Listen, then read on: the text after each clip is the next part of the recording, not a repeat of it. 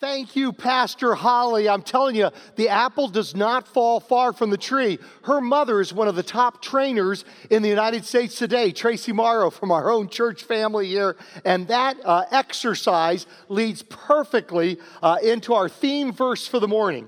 Hebrews 12, verse 11.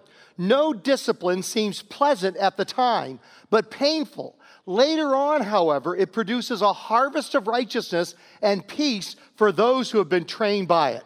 It's great to see you, Purpose Church. It's so good to be together. Now, I want to give you a warning. Today, I may be preaching my least popular sermon of the year. Now, in seminary, they taught you that if you're preaching an unpopular sermon, you should show cute animal videos before you get into it. Actually, they never said that in seminary. It's just something I came up with on my own. So let's take a break from our pandemic memes. And here is a video we put together entitled, How Dogs Deal with the Heat. Let's watch this.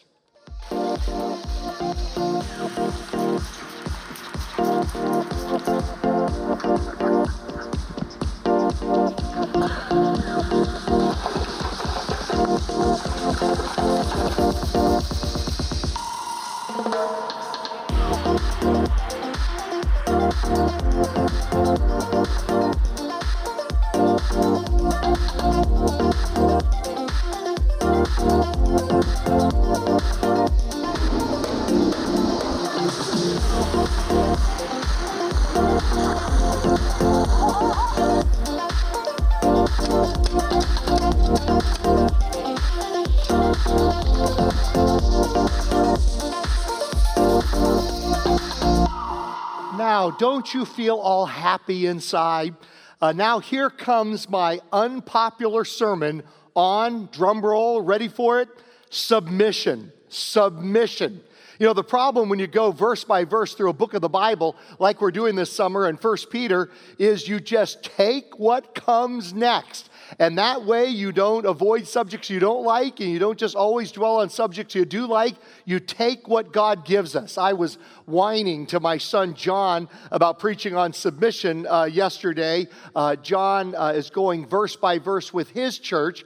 He's pastoring and preaching to a church in Cajamarca, Peru. And he's doing it virtually online as well.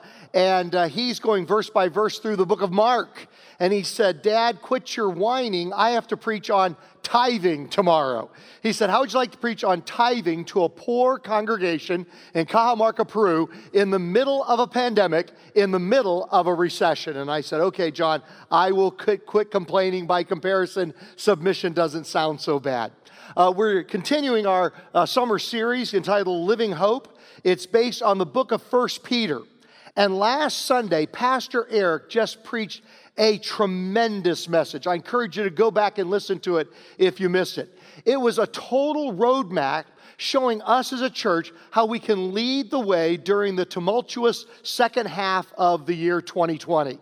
And a few days ago, I can see how God has been working through Pastor Eric.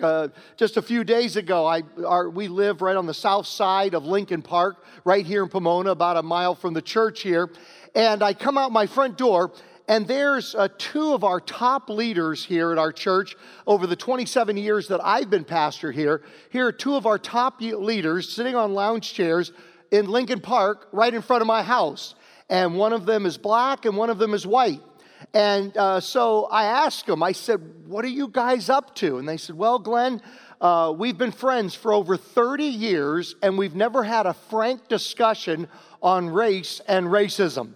And so Pastor Eric told us to do this, and so we're doing it. Man, that just sounds like a Jesus thing, doesn't it? Doesn't it feel like Jesus is on the move? That could have been Simon the Zealot and Matthew the tax collector sitting on lounge chairs in front of my house, discussing things, getting to know each other, listening to each other, because Jesus is the one that brought them together, and Jesus is the one that told them to do it. The title of today's message is The Power of Submission, and it's based on 1 Peter chapter 2, verses 11 through 25. Now, you can see the trajectory of my sermons from 1 Peter, can't you? We started with hope. that was good. Woohoo. Then we covered holiness. Okay. Today, submission, and just wait till you see what we have in store for next Sunday. But you know why I don't worry about that in the least? Do you know who is online with me right now? There you are in your living rooms, or there you are at your computer or on your phone. Do you know who's with me right now in the middle of the summer on July 19th? The spiritual Marines. That's who's with me. You are the hardcore. You don't get any more middle of summer. Maybe, I guess, January 15th or 16th, but July 15th or 16th. But July 19th, that's about as in the middle of the summer as you can get. I've got the creme de la creme. I've got the hardcore. I've got the spiritual Marines. You're just sitting there saying, submission, bring it on, Pastor Glenn. I can't wait to hear this. That's my favorite subject. Now, submission is not a popular word in our culture. It's not a popular word. I learned a new application of that word a few years ago. Pastor Josh Hoosman, he was our junior high pastor. He was also our young adult pastor for many years. And then he went and planted a church called Mercy Road in Indianapolis, Indiana. And that has now grown over the last few years. It has grown to 20 churches. That one church has now planted 19 other churches. From our spiritual investment, our church, Purpose Church, investing in that young man's life and his dream, that leader from our church has now grown in just a few years to 20 churches that are in Indiana right now. And so once a year, Pastor Josh has me to come out and to preach for him. And each time when I go out, he tries to show me a good time as best he can in the state of Indiana. So one year he takes me to an NFL game of the Indianapolis Colts. Another year, he took me to an NBA game for the Indiana Pacers. Another year, last year, as a matter of the last time I went there, literally they had a professional Christian WrestleMania event right in his own worship center, a Christian WrestleMania event. And so I went to that. And then a few years ago, he said, Glenn, how would you like to go to a fight on Saturday night? Well, I am always up for a fight on Saturday night. I mean, my name's Glenn Gunderson. I'm up for a fight on Saturday night. And I thought he meant boxing. And he says, yeah, our associate pastor is fighting in Kokomo, Indiana. And so that night we drove through literally an hour of cornfields north of Indianapolis. There is nothing but cornfields between Indianapolis and Kokomo. And we pull up to the National Guard Armory in Kokomo, Indiana. And it is the roughest crowd going into this event that I've ever been a part of. I mean, it was a scary group. It looked like the bar from Star Wars. As a matter of fact, here's a picture I took from inside the armory. Actually, that's not true. This is literally the bar from Star Wars. And we get in there, and I realize this is not a boxing event. This is a cage fighting event. We are going to a cage fight on a Saturday night. And then, to my surprise, we're sitting there, and the MC gets up and goes, "Are you ready to rumble?" And everybody's like, "Arr," you know. And he says, "But before we do, let's stand up and commit the evening to the Lord in prayer." I kid you not. Josh leans over to me and whispers, "I bet you didn't see that one coming." And I did not. And then later in the event, they say, and now representing Mercy Road Church, and their associate pastor comes out, and he defeats his opponent in literally 10 seconds. The other guy, what they call, taps out. And another word I learned for tapping out, giving up, being defeated, is the word submission. He caused his opponent to submit. He caused him to go into submission. It means humbled, even humiliated, beaten down into submission. And so you can see why this is not a popular word in our culture today, which is so obsessed with self-fulfillment and resists any authority that stands in the way of that personal fulfillment. But God says that there is tremendous power and blessing in the right kind of submission. Later on in Peter, he writes, 1 Peter 5, verse 6, "Humble yourselves, therefore, under God's mighty hand, that he may lift you up in due time. Miles Monroe, who's an evangelist from the Bahamas, he writes, submission is the willingness to give up our right to ourselves, to freely surrender our insistence on having our own way all the time. K.P. Yohanan, who's a church leader from India, says, the spirit of submission is choosing his way over ours for his sake. Now, I know, like me, you're thinking, so far so good. Submitting to God, yay. Submitting to Jesus, I'm into that. Okay, here's the main idea that Peter is going to lead us in this passage. Now's where it gets hard. The way we learn to submit to God's authority in our lives is by submitting to human authority in our lives. Oh no, now it gets hard. There's that old-fashioned poem, to dwell above with saints above, oh, that will be glory. To dwell below with saints below, well, that's another story. To submit to God or to Jesus, awesome. Submitting to President Trump or Governor Newsom or Mayor Sandoval or law enforcement or your boss at work or your teacher at school or your husband or your wife or your mom or your dad, or your fellow Christian, submitting to them, not so awesome. Submitting to God, awesome. Submitting to human authorities in our life, not so awesome. Warren Wiersbe writes, submission does not mean slavery or subjugation, but simply the recognition of God's authority in our lives. God wants each of us to exercise authority, but before we can exercise authority, we must be under authority. Satan's offer to our first parents, Adam and Eve, was freedom without authority, but they ended up losing both freedom and authority. I have found in my life that the best leaders who handle authority the most effectively are the ones who are also good at being under authority. The best ones at handling authority are those that are also best at being under authority. One of the mysteries of our church, and I'm going to say this and it's going to sound like false humility, I completely believe what I'm about to say right now. I completely believe this. It's not false humility, it's just how I see things. Our pastoral leadership team here at Purpose Church and our staff here at Purpose Church is the best one I've ever encountered. I mean, I'd put it up against any church staff, any pastoral leadership team in America. It's the best I know. But I am not the best senior pastor that I know. We have the best staff, the best pastoral leadership team that I know, but I am not the best senior pastor that I know. So how does that work? How am I not threatened by that? Because they are great at exercising authority, because our team is also great at being under authority. The reason they're so effective at exercising authority is because they are so good at being under authority. And that's why I am not threatened by a staff and a leadership team that is more gifted than myself. Chris Brown was a pastor at our church for 10 years here at our church, and he was a person of just tremendous giftedness, way beyond my giftedness.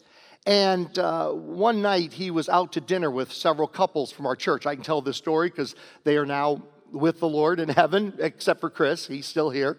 And he and Amy, his wife, are out to dinner with them. And there were some controversial things I was leading the church through at that particular time. And so about a half an hour into the dinner, they start to criticize me and criticize the direction I was taking the church. And Chris, right in the middle of the meal goes, oh, I am so sorry. If that's the way the conversation's going to go, Amy and I just can't stay. I'm so sorry, but we're going to have to leave. And he said his wife, Amy, she was so embarrassed by this. She had her hand, her fingernails in his knee, and she gripped him so hard, he began to draw blood. She was so embarrassed under the table. And the other couples go, we're sorry. No, we won't talk about that anymore. And Chris goes, oh, okay, great. And they go back and continue the meal. He is tremendous at exercising authority because he was also good at being under authority. Now, one disclaimer as we talk about submission that I want to make is that there are plenty of exceptions to what I am teaching from 1 Peter today. There are plenty of exceptions. As a matter of fact, Peter himself, that's going to write these words about submitting to institutions, in Acts chapter 5, verse 29, Peter and the other apostles replied to the authorities that he's going to tell us that we need to obey. We must obey God rather than human beings. So here's Peter disobeying the authorities that he's about to tell us in this passage we are to obey. So obviously, there are exceptions to this rule. But there is a rule. There are exceptions to the rule, and yet there is a rule that Peter's going to teach us. And back to the main idea one more time. The main idea, the big idea. The way we learn to submit to God's authority in our lives is by submitting to human authority within our lives. Now, the first place we learn this is as children and in our youth. Paul wrote to the church at Ephesus. He said, children, obey your parents in the Lord, for this is right. And honor your father and mother. He's saying, if you learn to submit to the authority God has placed in your life early in life, which is your parents, and of course, not talking about if they tell you to not obey God or not follow God. It's not talking about if there's abuse involved. But in most care, there are exceptions to the rule, but the rule is honor your father and mother, which is the first commandment, with a promise, so that it may go well with you and that you may enjoy long life on the earth. If you learn to obey the authority of God by learning to obey the authority that God first places in your life as a child and in your youth, it will unleash tremendous blessing, tremendous power within your life. And then he points out particularly to dads, and this would be to moms too, but particularly he talks to the dads. Do not exasperate your children. Instead, bring them up in the training and instruction of the Lord. You're saying, dads, don't be so heavy-handed on this. Don't overdo this so that they rebel against it. Be the kind of father that your children want to obey. That is the greatest challenge for us as moms and dads. Be the kind of parent that our children want to obey, because if they learn to submit to authority in their lives, it opens up tremendous blessing within their lives. Be the kind of father that your children want to obey. I had a dad like that. Nobody was easier to obey than my mom and dad. But I still struggled with submission. I had tremendous struggles with submission. Monday through Friday was school. Sunday was church. And Saturday was the day when I did whatever my dad wanted me to do. Saturday was the day, whatever he wanted, that's what I did. And so I spent Saturdays riding the tractor or logging or watering trees or trimming trees or pushing a lawnmower, taking care of the cows. Whatever he wanted me to do, that's what I did. And I chafed under that submission. I struggled with that. I was supposed to run 10 miles every Saturday for track. And he would never release me on time with enough daylight to get those 10 miles in. And it just annoyed me so much. But one day I figured out a way to get him back. He let me go with about 15 minutes of daylight. I'm supposed to run 10 miles. And so what I did is I skipped supper and ran 10 miles in the dark. And the wrath of my mother came down upon him. And he never did that again. I remember one day we were tattooing the ears of a calf. And he was tattooing the ear of the calf, and I was to hold on to the calf, and the calf was just stomping with his hooves all around my feet, and it was in the middle of track season. And I was so annoyed, because I'm like, one stomp of that hoof on the top of my foot, and my track season's over. And I was so annoyed at my dad, and yet I submitted in that situation. I would give anything now to go back and have one of those Saturdays with my dad. Here's why. I thought I was wasting my time. as a young adult, as a teenager, in high school, I thought those Saturdays was wasting my time. But instead, I was learning, I was practicing how to submit to God's authority in my life. And I am so, so glad for learning that during that stage of my life. It has unleashed tremendous blessing within my life, and it'll do the same for you as well. Hebrews 12, verse 9, moreover, we have all had human fathers who disciplined us, and we respected them for it. How much more should we submit to the Father of spirits and live? Do you want to know how to really live? Submit to God, and that will be real living. That'll be real life. Now we come to the central section of 1 Peter, which is the area where we learn submission in the life of the believer. As a citizen in chapter 2, verses 11 through 17. As a worker in chapter 2, verses 18 through 25. As a marriage partner in chapter 3, verses 1 through 7. As a member of God's family in chapter 3, verses 8 through 12. Now, with the remainder of our time here, let's talk about 3 motivations for the submitted life. 3 motivations for the life of submission. Number 1, for the sake of the lost. 1 Peter 2, verse 11. Dear friends, I urge you as foreigners and exiles to abstain from sinful desires which war against your soul. Verse 12. Live such good lives among the pagans that though they accuse you of doing wrong, they may see your good deeds and glorify God on the day He visits us. Now, why do they accuse us of doing wrong? Because we do wrong things. They've got ammunition. Why do they accuse us of doing wrong?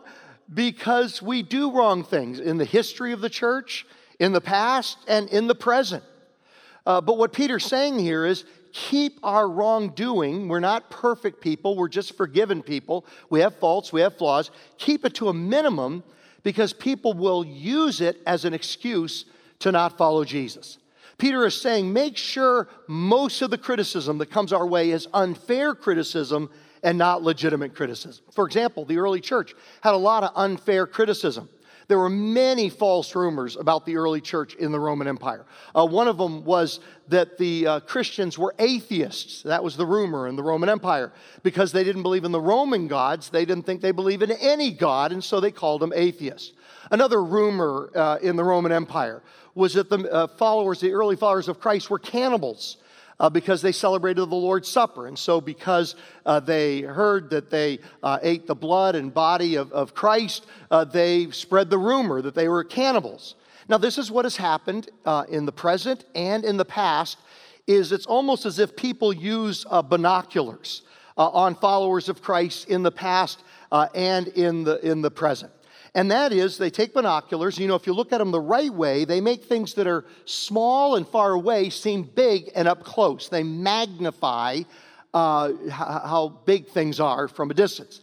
But if you flip them around the other way, they make things that are big and close seem tiny and far away. That is, they demagnify certain things. Depending on, this magnifies it, this demagnifies it. And so people have been doing this to Christians. They do it today. Magnify the things that we do wrong, demagnify the things that we do right. And the same thing is true in history. The history of the church, the history of the body of Christ. They will magnify the things we do wrong and demagnify the things that we do right. You would think from hearing some people speak that the only thing Christians have been doing for the past 2,000 years is the Salem witch trials. You would think, by the number of movies on it and the number of tension on it, you would think the only thing we've been up to for 2,000 years is the Salem witch trials. And you say, boy, that must have been really, really bad. I mean, how many people do you guess were sentenced to death in the Salem witch trials? Because of the attention on it, must be 100,000, right? 19 people were sentenced to death in the Salem witch trials. Now, that's terrible, and that's 19 too many, and that's a horrible thing, but 19. Let's put that in context. Just 3 atheists, Stalin, Hitler, and Mao, killed over 100 million people between 1925 and 1976. And that doesn't include the millions of people that were killed by other atheists like Lenin, Khrushchev, Brezhnev, Pol Pot in Cambodia, Hoxha in Albania, Ceausescu in Romania, Castro, and Kim Jong-il. And then they proceed to ignore the positive contributions of Christ followers through history, like starting modern medicine, healthcare, education, science, charities, and the whole concept of compassion for those in need, which was non-existent in the Roman Empire before Jesus came and the followers of Jesus began to put into practice his teachings. And the same thing happens today. You would think that the only churches in America today are the Westboro Baptist Church. And if you've never read about them, if you want to lose your appetite, wait until after lunch to read about them, because you'll lose your appetite for lunch. The Westboro Baptist Church, which has, you would think it must be, the attention it's gotten, you would think it must be the biggest church in America. It has 70 members. It probably has 35 people show up on a Sunday. Or the Grace Baptist Church in Troy, New York, which we've heard about recently. And again, you'd think the attention it's gotten, that would be the biggest church in America. It, again, has 70 people in their church. This is what they were in the news about recently. A few Sundays ago, they had win a free AR-15. Basically, it's semi-automatic. It's basically a machine gun by showing up to church a few weeks ago. They're in Troy, New York, not too far from Homer, New York, where I pastored for years. If you were to show up to the church service in violation of the local codes with regard to COVID-19, you can win a gun in order to defend yourself for your right to assemble. Now, I'm from Virginia. But something inside of me tells that's not the best way to connect with your community, to hand out guns to disobey a local ordinance. But again, you hear about churches like that, and you'll never hear a word about the thousands of people that a church like Purpose Church will help just this year locally and all around the world. And I think to myself, and I bet you do too, it's just so unfair. That's just unfair. You know what Peter would say to me? Peter would say, Glenn, stop whining and give them as little ammunition as possible. Glenn, stop your whining and give them as little ammunition as possible. Because Glenn, you're a jerk and you give them plenty of ammunition. Keep it to a minimum. Now let me say a word to those of you that are considering following Christ. Please don't let the faults and flaws of Christians keep you from following Jesus. Yes, we are imperfect. Yes, we've made mistakes in the past, in history, and we continue to make mistakes today. Don't let our mistakes, our wrongdoing, keep you from following Jesus, keep you out of heaven. Don't do that, okay? Don't let that happen. Hell and heaven are eternal. Don't let our flaws keep you from eternity in heaven. Now, a word to those of you who are following Christ. Let's live such winsome and good lives that there are few barriers to others, and that we will draw people to Jesus because of our love for each other and our love for those that are not yet following Jesus. And all God's family, wherever you are, said, amen. And then the second thing, second motivation for living a submitted life is for the Lord's sake. He says in verse 13, submit yourselves for the Lord's sake to every human authority, whether to the emperor as the supreme authority. Now remember, the emperor at this time was no great guy. It was Nero, considered the most evil leader that has ever led anything. Nero, he's the one that would later execute Peter 2 years later. So basically, what Peter's saying is here is submit to Nero, who will be the guy that's going to kill me, execute me in a couple of years. And then on to the next verse. He says, or to governors who are sent by him to punish those who do wrong and to commend those who do right. Isn't it amazing that on the Sunday when we are feeling frustrated at the governor's decision on Monday to not let us have indoor services, and maybe you're feeling that frustration like I am, but isn't it just amazing that the Sunday that we're studying right after he calls on us to make that decision, it specifically says, submit to the governors. Is that awesome or what? And then it says to punish those who do wrong and to commend those who do right. He's talking here about law enforcement. And last Sunday, Pastor Eric gave just a beautiful tribute to law enforcement. There was a person in law enforcement and his spouse, his wife. They were visiting our church last Sunday from out of town. And the wife came up to him with tears in her eyes, thanking him for what he said. She says, I've never heard anybody say anything like that. Thank you. It has been such a blessing and such an encouragement. And then last week, Pastor Tomiko sent a bunch of letters from our staff to encourage the Pomona Police Department. And this was all done in order to be obedient to this verse. And then continuing with verse 15. For it is God's will that by doing good, you should silence the ignorant talk of foolish people. Live as free people. We're free. But do not use your freedom as a cover-up for evil. Live as God's slaves. Show proper respect to everyone. Love the family of believers. Fear God. Honor the emperor. Now, this is the rule, but as I said, there are exceptions to the rule. Warren Wiersbe writes, it is possible to submit to the institutions and still disobey the laws. Now, I want to give you a homework assignment. Look at Daniel chapter 1, verses 8 through 16. And ask yourself the question, either in your personal devotions or with your life group, ask yourself the question, how can we disobey the law and yet still honor and submit to the institutions? And then number 3, for our own sake. A third motivation for submitted living, a life of submission, is for our own sake. 1 Peter 2, verse 18, he says, slaves. Oh my goodness, this is quite a passage, isn't it? Submission, now the issue of slavery. Let me just take a quick detour here. Slavery in the Bible contains the seeds that has always destroyed slavery whenever it is correctly preached. Whenever the Bible is correctly preached, it has always destroyed the institution of slavery. And the key to that is correctly preached and not with a cultural bias. One entire book of the Bible, Philemon, is basically an anti-slavery manifesto if you preach it correctly. The gospel eventually overthrew the Roman Empire and the institution of slavery. God used Christians like William Wilberforce to eradicate slavery in the entire British Empire. And God used Christ followers like Frederick Douglass. What an amazing story.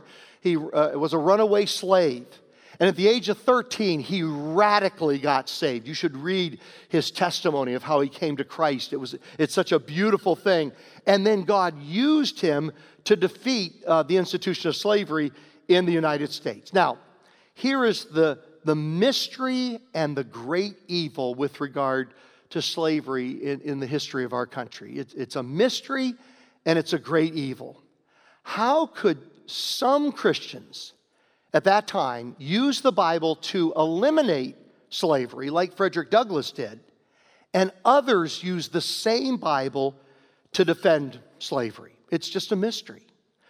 Frederick Douglass ripped Christians who used the Bible to support slavery. He accused slaveholders of wickedness, lack of morality, and failure to follow the golden rule.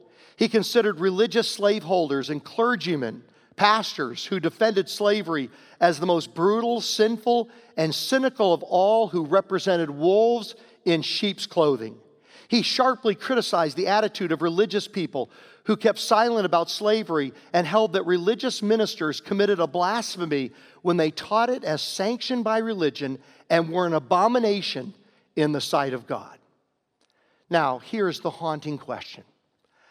I don't think we should spend all that much time condemning Christians of the past. I think we should spend our energy asking ourselves this question: what will future generations of Christians say about our generation of Christ followers? In the same way, we look back and say, how could they take this book and justify those things? Ask ourselves the questions. What will future generation of Christians look at us and say, what were they thinking? Talk about this over lunch. Talk about this in your life groups. What do you think it might be? Let me give you a couple of possibilities, just from my perspective, okay? I'll give you two possibilities. Number one, racism.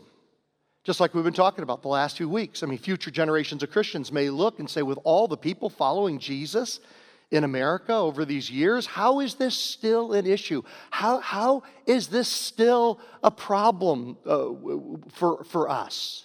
It might be racism. Let me give you a second possibility: abortion.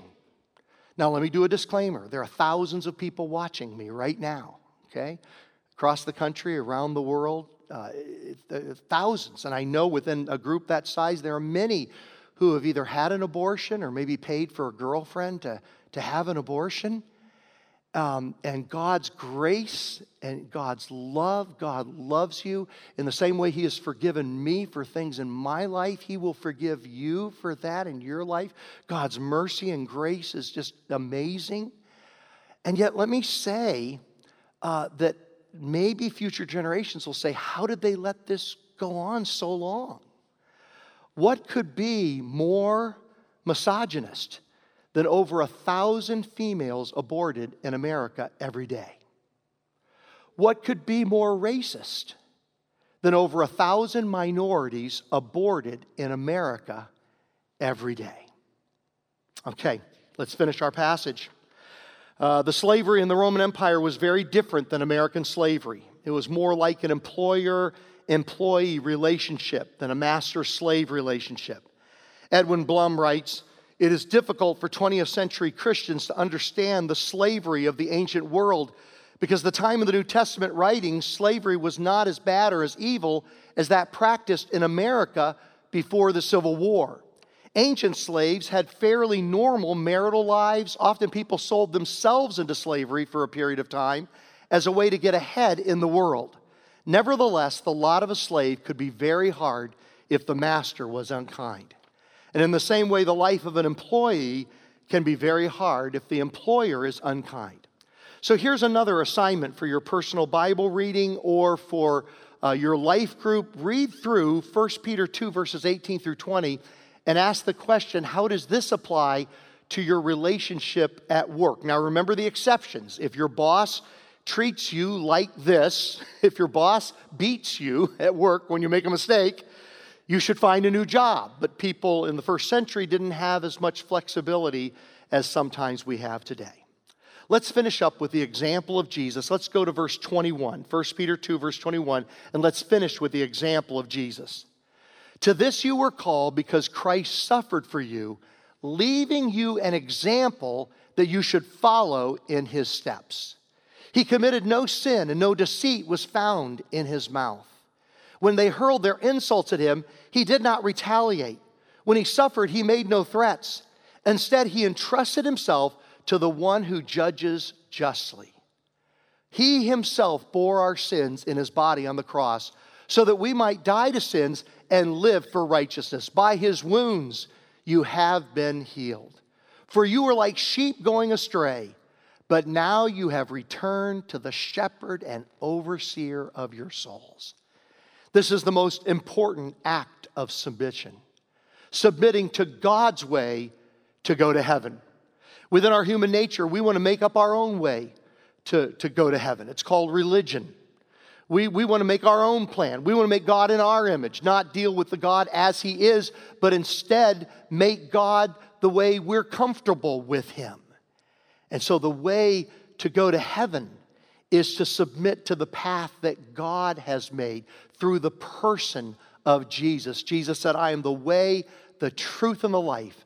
No one comes to the Father unless they come from me, through me." And so I urge you, wherever you are, call on the name of Jesus. Call on the way. Say, God, I submit to your plan of salvation.